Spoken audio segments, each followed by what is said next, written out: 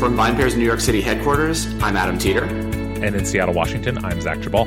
And this is the VinePair podcast. And Zach, I know we normally do like a little bit of witty banter before we start the show and chat about either things we're really annoyed about right now in the world of drinks or things we're really excited about. But I'm really honored because sitting across the table from me right now is Eric Asimov, the wine writer that basically is one of the main reasons that Josh and I started VinePair 5 years ago. Probably, I mean, not to give you too much praise, I know that's, but probably the only wine writer I really liked to read when I was first getting into wine. Really, I mean, your book was amazing. Your column is incredible. I looked forward to it every single week. I think probably the writer that I think writes the most for everyone, which is why we wanted to have you on today. So thank you so much for joining us. Hey, I'm thrilled to be here, and I'm honored. I thought you were going to say you started VinePair because you needed an opposing voice. No, yours, I think, actually has always been very singular in the world of wine and stood out to me apart from a lot of others, which potentially we'll get to later if you'll let us, which I think is really, you have a way of making wine incredibly accessible in a way that I think is different from what wine writing that came before you. I think you have a perspective on the world of wine and the place people come from that is much more journalistic, and that seeks to bring people in a way that isn't always about collecting. It's really about drinking what you love and drinking what you love now. Yeah, I don't really write about collecting at all. What interests me is the wine itself and the people who make it, and trying to inspire other people to have these pleasures. Wine is for everybody, and it's so strange to me to want to stratify it as something that's only for connoisseurs or certain kinds of enthusiasts. I mean, everybody can enjoy it. So that's, I think, what brings us to the topic we wanted to first start today, and why Zach reached out to have you on the show, which thank you again for coming, which is you wrote an article. You've done wine school for 5 years now, right? And it was the first time that I'd seen you basically select 3 wines that we would consider mass produced or very mass market wines, I think is fair to say. Yes. And you said you had the largest amount of comments you've ever had before, over 800. Yes. And positive and negative. It was polarizing, to say the least. Is it what you expected? I guess I expected something smaller and maybe not quite as emotional. So if you could summarize the 3 wines you sort of selected and sort of what happened, we'd love to chat with you a little bit about your takeaways from the experience. Yeah. So ordinarily, I mean, the point of wine school is to really explore the world of wine. There's so much available right now, and, people tend to get into their little categories and don't really go beyond. So, this is bringing people into into all the wines that nobody ever heard of 20 years ago, that are now available to us. And one of the constant complaints is that I'm picking wines that are too hard for people to find. They say, why can't you pick wines that are generally available everywhere? And I thought, okay, let me try to do that. And maybe I tried to do it with a vengeance because I wanted to make the other point that there's a vast gulf between the wines that we're looking for that are often the products of local cultural traditions that might stretch back centuries, and are really works of craftsmanship, versus the mass-produced wines that are available everywhere, that are available everywhere because they're not really dependent on nature. They're not dependent on families or any sorts of traditions, but they're in fact produced in factories with the aid of technology and manipulation. So I thought I would accomplish 2 things here. First, really show what it is to be a mass-produced wine, and to show the gap between these sorts of wines and the sorts of wines I'm generally trying to introduce people to. Interesting. So Eric, one of the sort of central conceits that's often put out there for those sorts of mass-produced wines is that they are a gateway for people, that they are a starting point, that people drink them when they're younger or have less access to wine or whatever, and will sort of naturally transition out of those wines to a, more the kind of wines that you and Adam and I and most probably of our listeners and readers are interested in, wines that are products of a place and a time and of an effort, not of a factory. Do you buy that? I mean, my sense from reading the piece that you wrote is that you kind of don't, that you see these as appealing to a totally different audience than the wines we're talking about, and that while some people might start out in the sort of mass-produced wine camp and move to the fine wine camp, I guess, that is a small subset of the audience for these wines. Yeah, I don't buy that at all. I think that's just a wine trade rationalization for making bad wine. Interesting. This whole gateway argument is so odd. I don't really think anybody's done any studies of it. And you could make the same argument about orange juice. People start off drinking orange juice and then eventually they transition to wine. I mean, what does that prove to you? It just shows that at some point in your life, you're drinking orange juice. People made the same argument about marijuana. You start off with marijuana and eventually you're a junkie. Right. Because that's the way it is. So the fact is that most people start drinking cheap wines, and some of those wines can be really good. Some of them can be really bad. And I think that people tend to gravitate if they have good experiences with wine. And let's be honest, I mean, wine's a little bit like pizza. I mean, when you get down to it, there's really no such thing as a bad pizza. And for the people who enjoy these wines, they enjoy them. So I don't want to be critical of anybody who likes these wines, but for the most part, people who like these wines keep buying these wines. They don't say, the Prisoner is so interesting to me that I'm gonna start exploring Chinon. It's more as if you have an inexpensive wine from the Languedoc, or if you bought an inexpensive wine from Ridge or somebody like that, then you might be motivated to want to learn more. But is that, so I think if you're in a market like ours, or even Atlanta, Chicago, et cetera, you have those choices. Right. But for someone who lives in a smaller market, who only has the grocery store, are they also kind of, I want to say screwed, but in a way hampered by the fact that those are really some of the only wines because only a few major wine companies control those shelves? And how do they get into wine?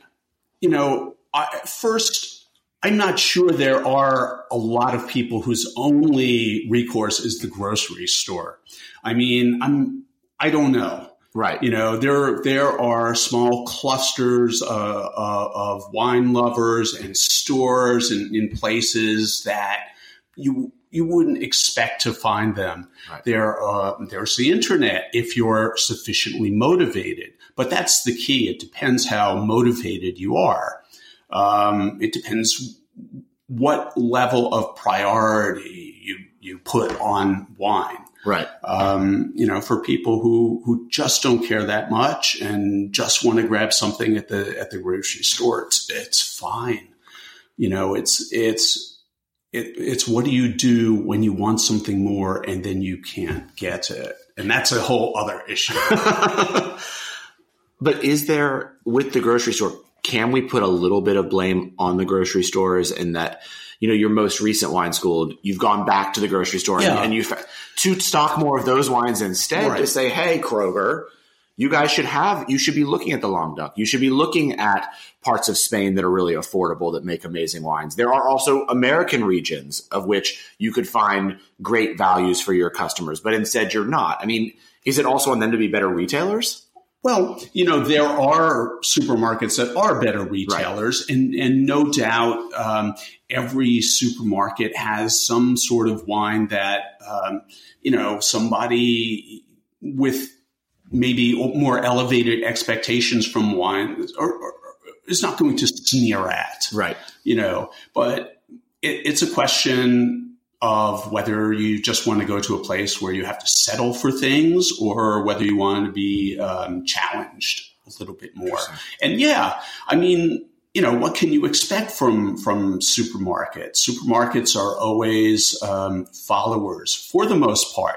I've heard of a small chain in the South that actually has put a lot of effort into building up their wine selection. I can't remember the name of it, unfortunately, but so I'm trying to think because that's where my family is. So yeah. I'm trying to think about it. Where can I send them? It can be done, but it wasn't as if most supermarkets led the way to with shelves of organic produce or chicken without antibiotics or anything like that. They're always going to respond to what their customers call for. Right. So they'll follow the market. That makes a lot of sense. Hey, Eric, I have a question, though. To talk about people who maybe do fall into this middle ground, whose experience with wine is maybe more tilted towards what's on grocery store shelves or what's available easily, but do find themselves, sort of more interested, but maybe are not positioned to devote a ton of their energy, but they want to learn more. And obviously, reading you and participating in wine school is one option for them. And hopefully reading VinePair and listening to us is another. But as far as wines themselves, where would you steer those people who are looking to kind of understand why they, I think all of us would agree, should maybe make that jump from, sort of casual, sort of unthinking wine drinking to something a little more thoughtful? Are there, and obviously everyone's tastes are different, but are there specific wines or regions that you would say at this point in time are really kind of emblematic and illustrate that point without being, necessarily out of someone's price range? Well, first of all, I would just make the point that the majority of wine drinkers are completely satisfied with what they find in grocery stores and supermarkets. So, it's really a much smaller slice that buys all of these, what the trade will call super premium wines. So, supermarkets are in a sense catering to their customers. If you want to get beyond that, there are, and you don't have access to really good stores, because that's what I really suggest to most people. Find a really good store and become a regular customer, get to know people. And in fact, the wine school column began because of a column I wrote, I would say maybe back in 2005, before most people had high-speed internet. And I said the best way to learn about wine was not about going to classes or reading a book, but finding a good wine shop and buying a mixed case of wine. Give the merchant a budget and say, fill it up with 12 different bottles.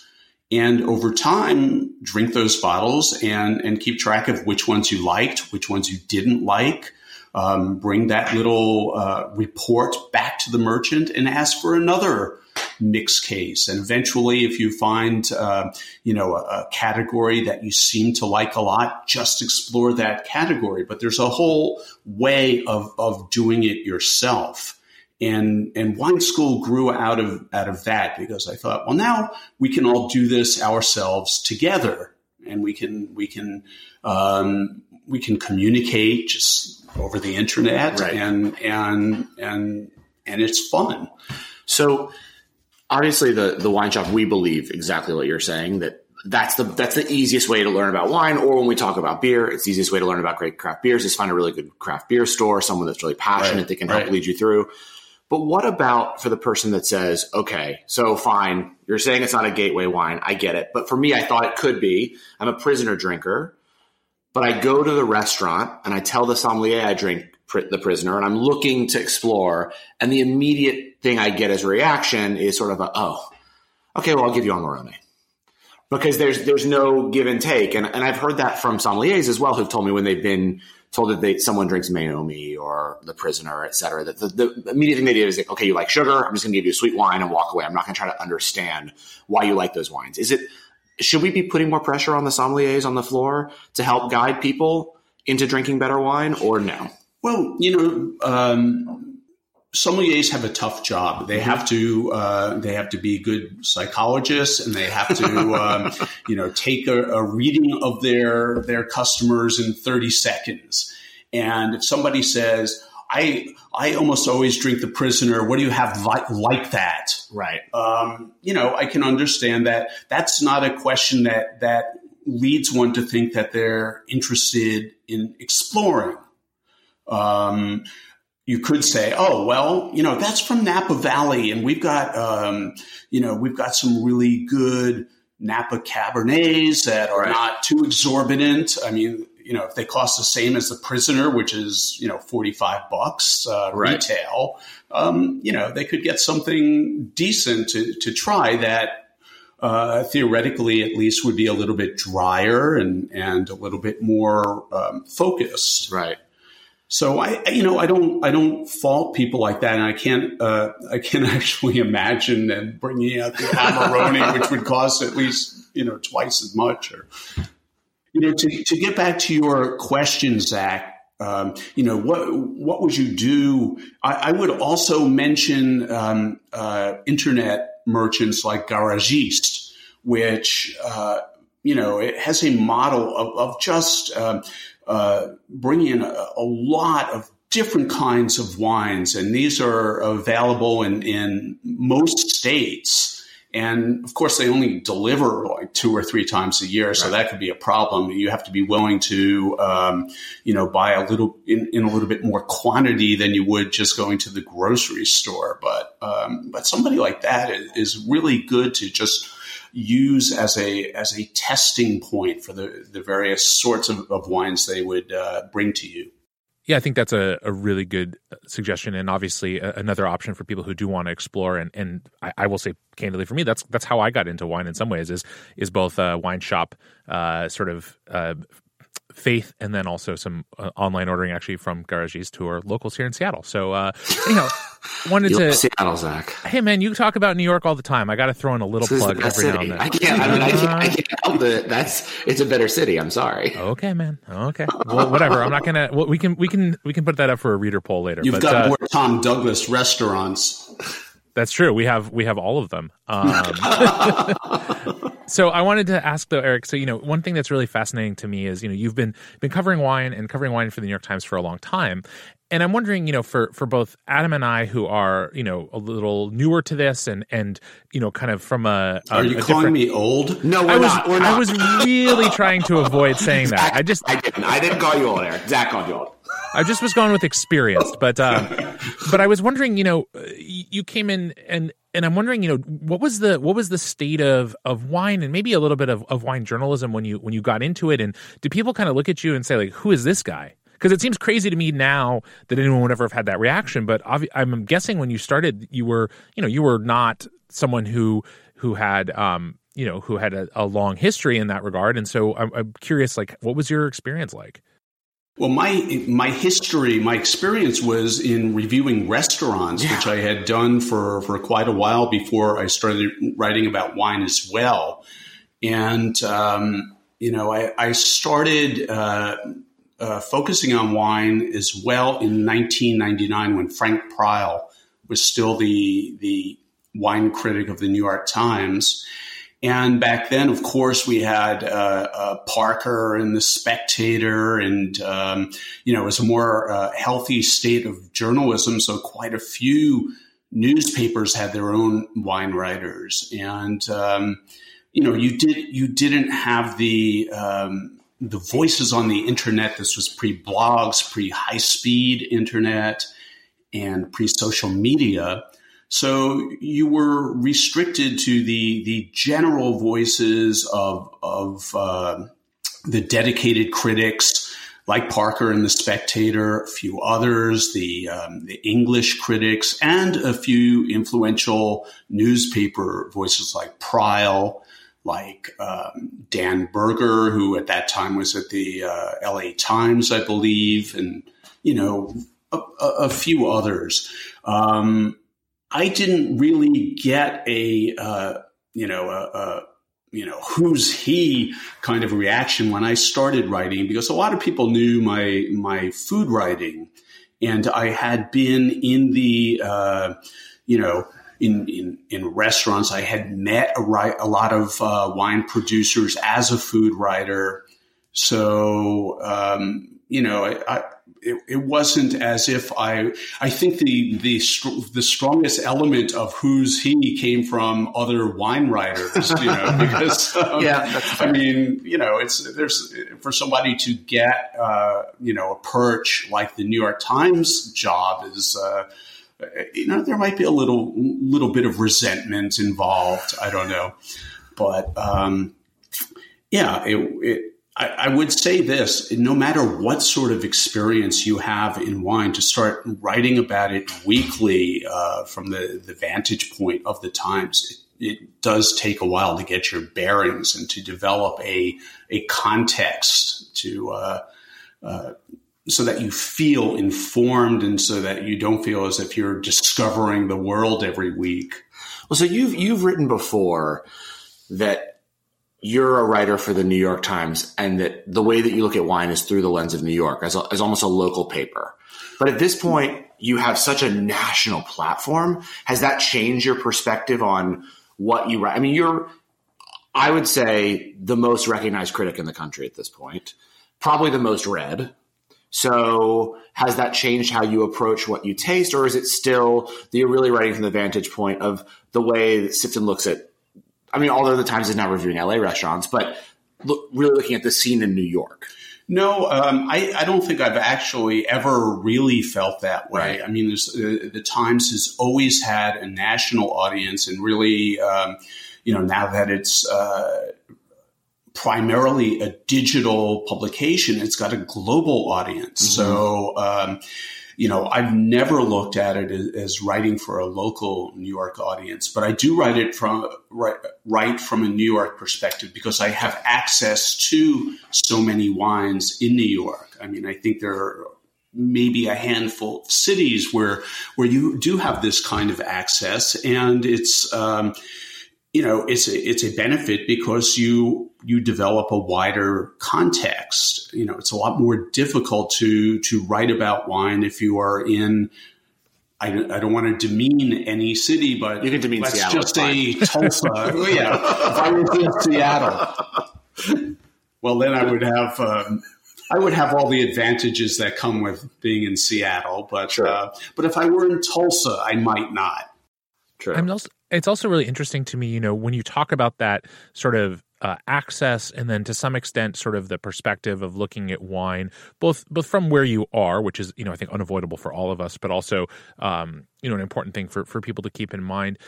Where do you look in the world of wine these days, and whether it's domestic or international, and sort of, like I know you recently were traveling in Australia, where is the, I mean, obviously, I think it's easy to say there's excitement in the classic wine regions, but in some ways, maybe because I'm out here on the frontier in some sense, I find some of the up and coming regions to be interesting in the sense that they can kind of explore and experiment and do things in a different way. Where do you see that level of excitement? Where are some of the places that you either have traveled or look to travel, or maybe just have tasted wine from that do kind of get you excited about the future of wine? Well, I'm really open to excitement, and I am fascinated pretty much everywhere I go. I do believe, though, that it's really through visiting particular regions that you really get a sense of their potential and their diversity, because relying on importers, particularly from New World regions, is tricky, because people are always looking for what's already established and what's already approved critically. That's why you have a period with so many new regions where they are just, the first things you taste are Cabernet and Chardonnay and Sauvignon Blanc and all of the international varieties that people make wine out of, basically to gain approval. And it's really beyond that where you see what the producers themselves are interested in, not the big commercial producers, but the wine-loving producers. So if you go to Argentina, for example, and, as far as we're concerned here in the U.S., it's a steady diet of Malbec, and you don't really see the experimentation and the diversity of grapes. Same thing in Chile, because it's so dominated by big wine companies. It's really hard to get beyond what they're doing. And I found that to be especially true in Australia, where, Americans really have a stereotyped view of what Australian wine is. And I had it myself, although, that started to break down a few years ago when I went to a tasting of wines made in Australia, but that were not that available in the U.S. And so I've been really curious about what goes on in Australia, and it was revelatory trip, and I say that fully aware that I'm probably the last wine writer to get there, because we can't accept press trips and those sort of paid junkets, but we have to pay our own way. Mm-hmm. So. I'm a little bit behind most bloggers in exploring the world, but it was amazing. At the same time, I don't have to go where Wine Australia tells me. Right. So we've never been before either, but I would love to go. You've never been, have you, Zach? No, it's definitely up on the list, but actually funny because I've had that same experience with Australian wine recently. There's a small importer here in Seattle who specializes in some of these small production Australian wines, most of which I think aren't actually even available in the rest of the U.S.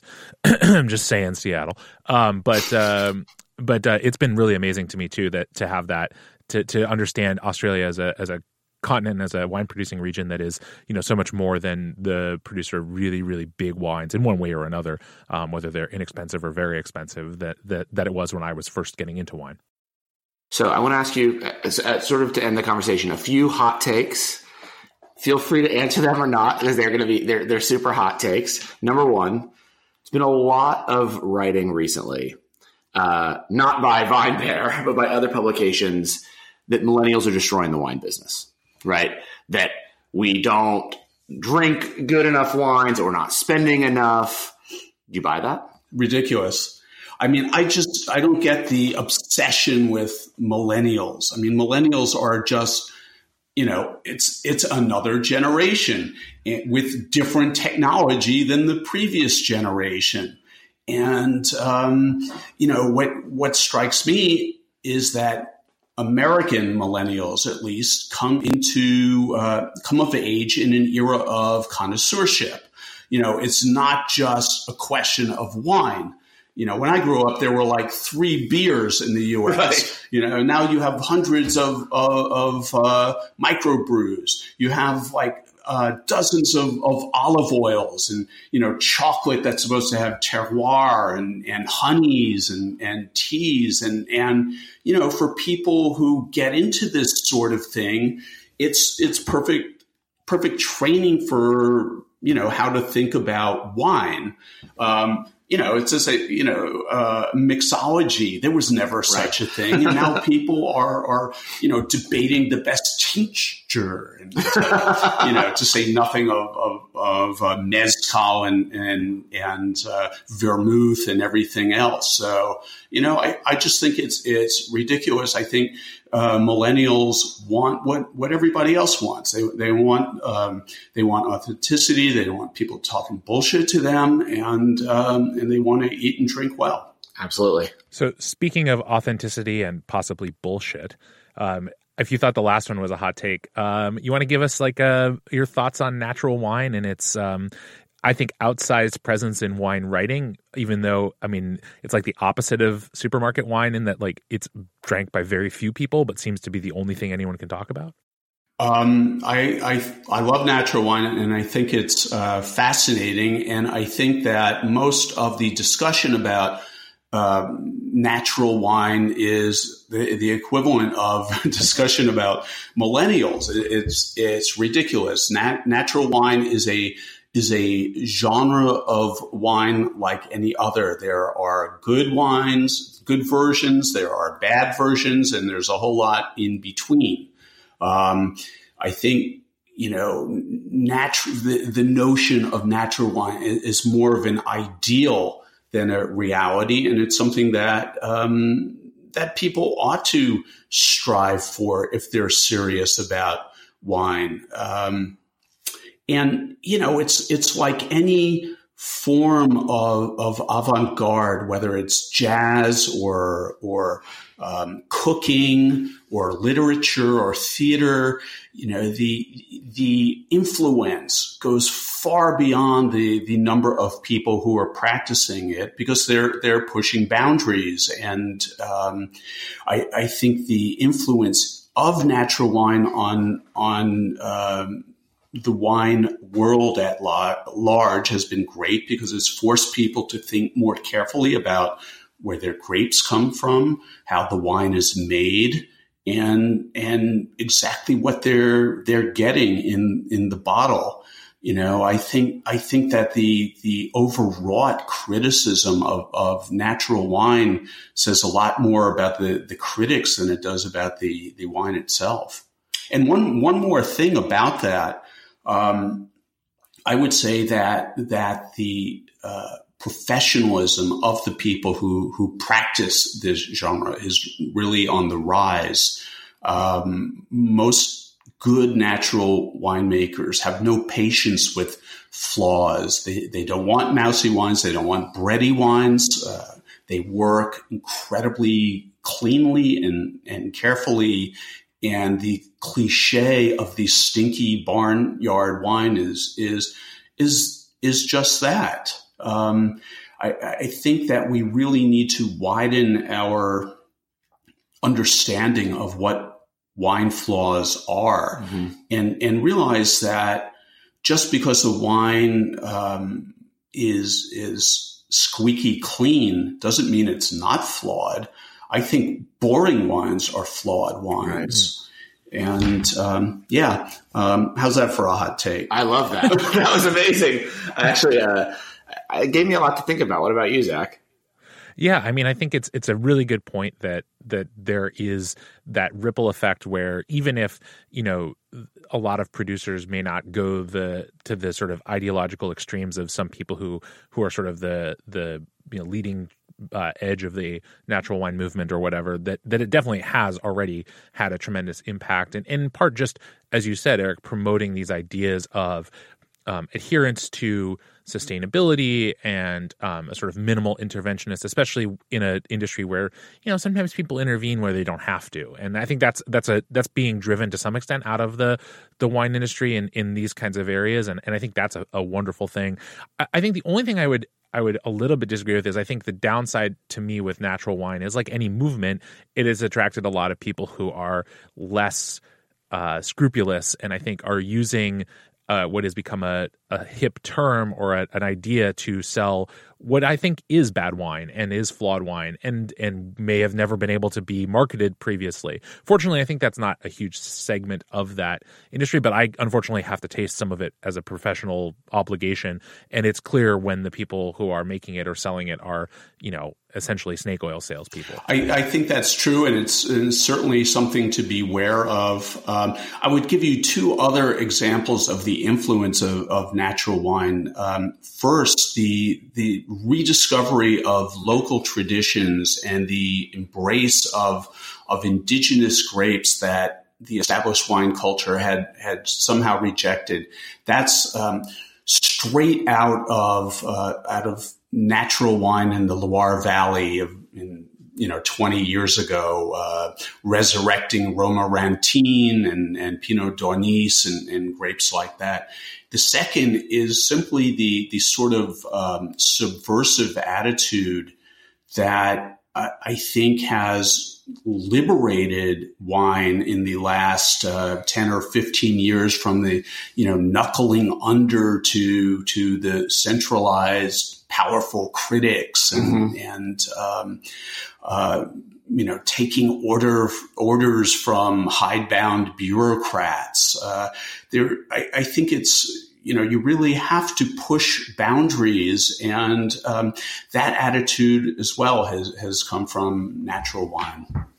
So obviously, this is why I think you're the best wine writer in the country right now.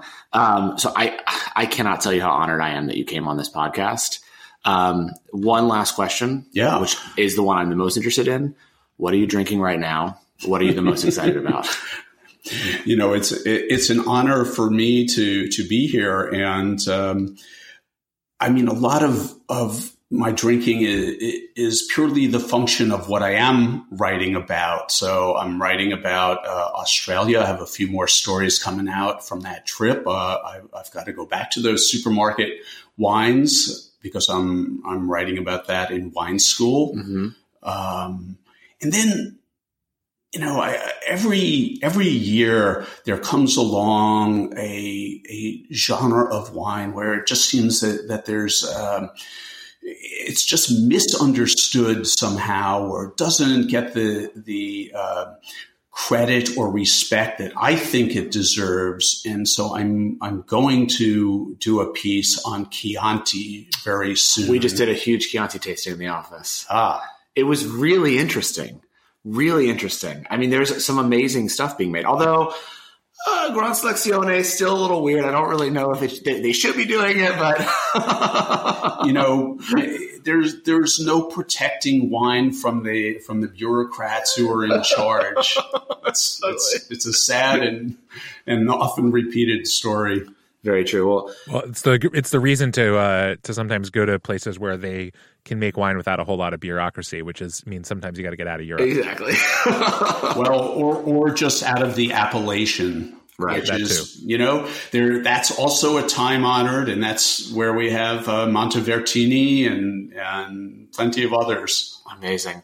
Eric, thank you so much for joining us today. This was an incredible The honor was mine. Awesome. Zach, I will talk to you next week, and thank you everyone for listening. Sounds great.